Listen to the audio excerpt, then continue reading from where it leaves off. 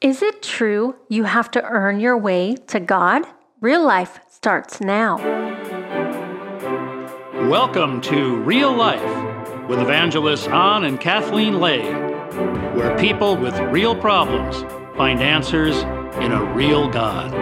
Welcome to Real Life. I'm your host, Kathleen Lay, and joining me is my husband, Evangelist An Lay. Later in the show, you'll hear from Ramin Parsa, who grew up Muslim and felt like he had to earn favor from Allah. You know, there are so many religions and even denominations where people grow up feeling inadequate and unable to reach or attain God, that they're too dirty, they've messed up, and they try to actually work their way to God. If I do something good, that will outweigh the bad.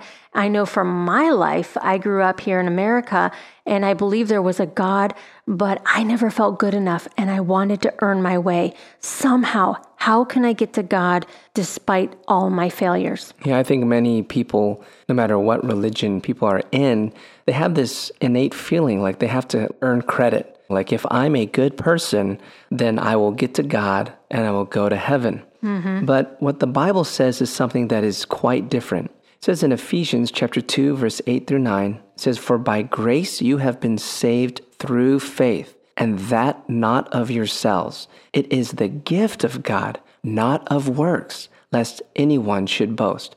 You know what's amazing about the Christian faith? It is very different than all other faiths because there isn't like a point system to try to get to heaven or to get to God. No one can earn their way to God. You can only receive the gift and open it. You know what I mean? That's why I love Christmas. Right. It doesn't matter. You know, people think, well, if you're good, Santa Claus will give you something good. I mean, gosh, we even built it into that culture right there. Yep. But with Christianity, it doesn't work that way. It's not how good you are that gets you to God. It's that you believe in Jesus Christ, who died on the cross for our sins, paid our way. It's a gift now. So you can't boast and say, look, I'm a good person, or that person's a bad person, but I'm better, therefore I get heaven. You can't do that. Yeah. In Christianity, it's simply a gift. Open it up and receive it. And call out to Jesus and say, save me. Because when we realize that we can't do it in our own strength and there's no way to God, that is the place to be where we can say, okay, God, I need you. Help me. No, and how relieving it is to know that salvation is a gift of God and that we don't have to earn it, because that just takes all the pressure off in faith and in practicing faith. So if you are one of those people like I was, where you're struggling to reach God, just say, Jesus, I receive the gift of salvation. Let's hear from Ramin after the break. Real Life is made possible by people like you. We'd like to take this opportunity to sincerely thank you for your generous support. We couldn't do it without you. May God bless.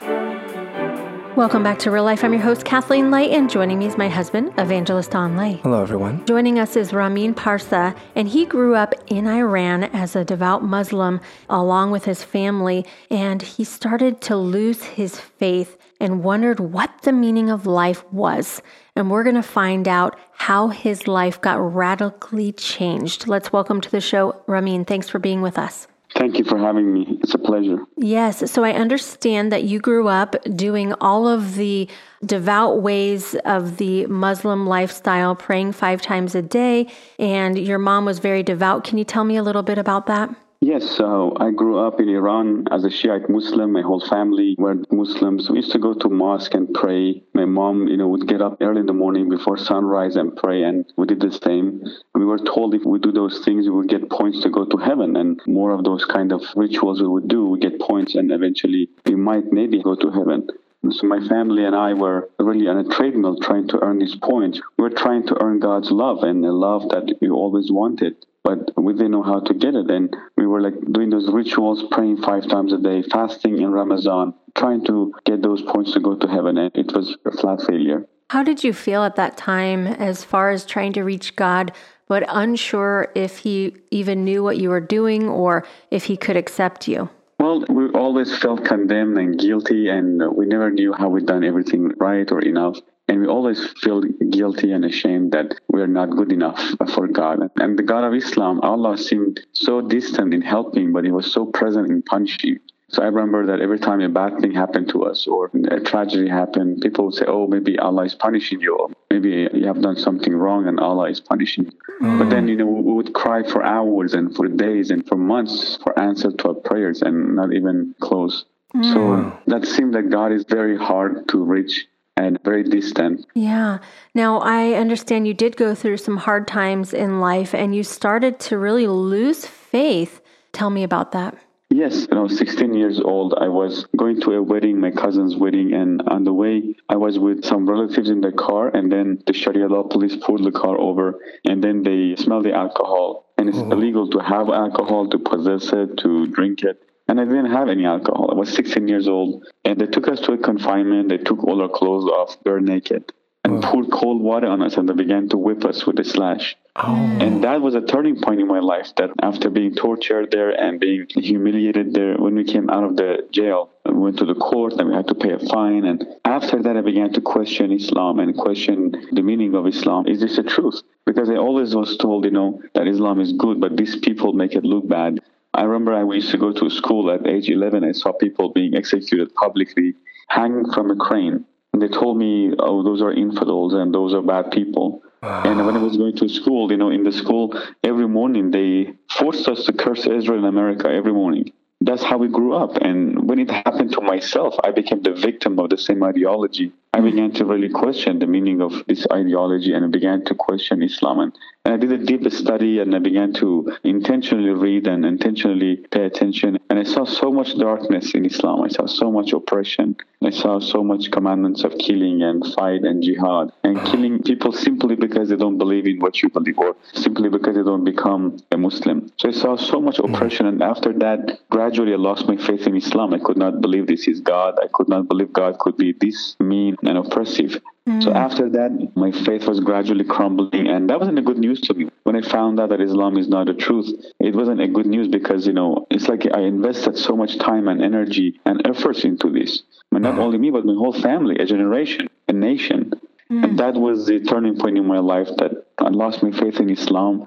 But then it led me to a depression and a hopelessness, because then I began to ask the question, so if there's no God, then who made this world? If there is one, then who is he? And shortly after that, my father passed away. I dropped out of school. So it's like all these pains piled up and all these problems and tragedies piled up for me to abandon Islam. And after I abandoned Islam and my faith in Islam was destroyed, was gone, then I began to question the meaning of life. Okay, what am I doing here? And if there's no God, then what is the purpose of life? Why do we live 80, 90 years? We work hard, we go to school, we get a degree, we find a job, we get married, we have children, and then you die at the end. And I was thinking, if death is the end, why not now? Why have to go through so much injustice and oppression and then you die at the end?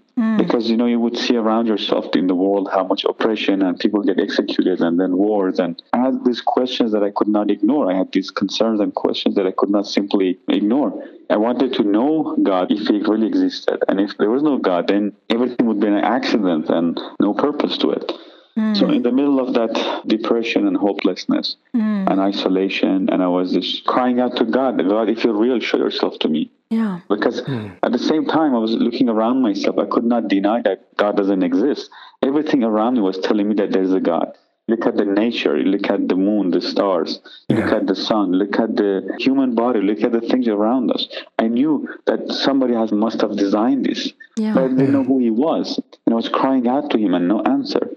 Until when I was 19 years old, I was very depressed. And one day, in Iran, having a satellite dish is illegal, but most of the people have them. They buy them in black market and then secretly watch satellite to see, what's happening on the other side of the world. Wow. Having a Bible is illegal. Having a church is illegal. Being a Christian is illegal. So what happened was my brother had a satellite dish and I came across a channel. I was just one day out of desperation flipping these channels and I came across this channel. And this brother was talking about Jesus. He was saying that Jesus is the Son of God. He died for me on the cross and He was buried and He rose from the dead on the third day. And if I put my faith and trust in Him, I'll be saved. Now, that was the first time in my life I heard that, because I knew that Jesus existed. They told me that Jesus was a prophet in Islam and He was only one of the prophets. He just was a good person. He He loved children, and then he left. And then the next one came.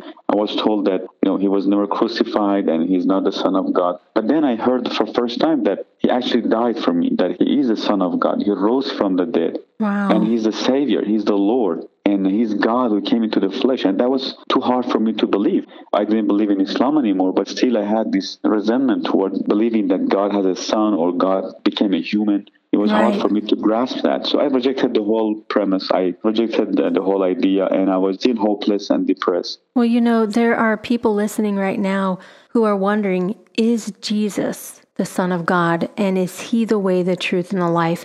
And something else happened to you as you started to unlock some things in the internet and learn more.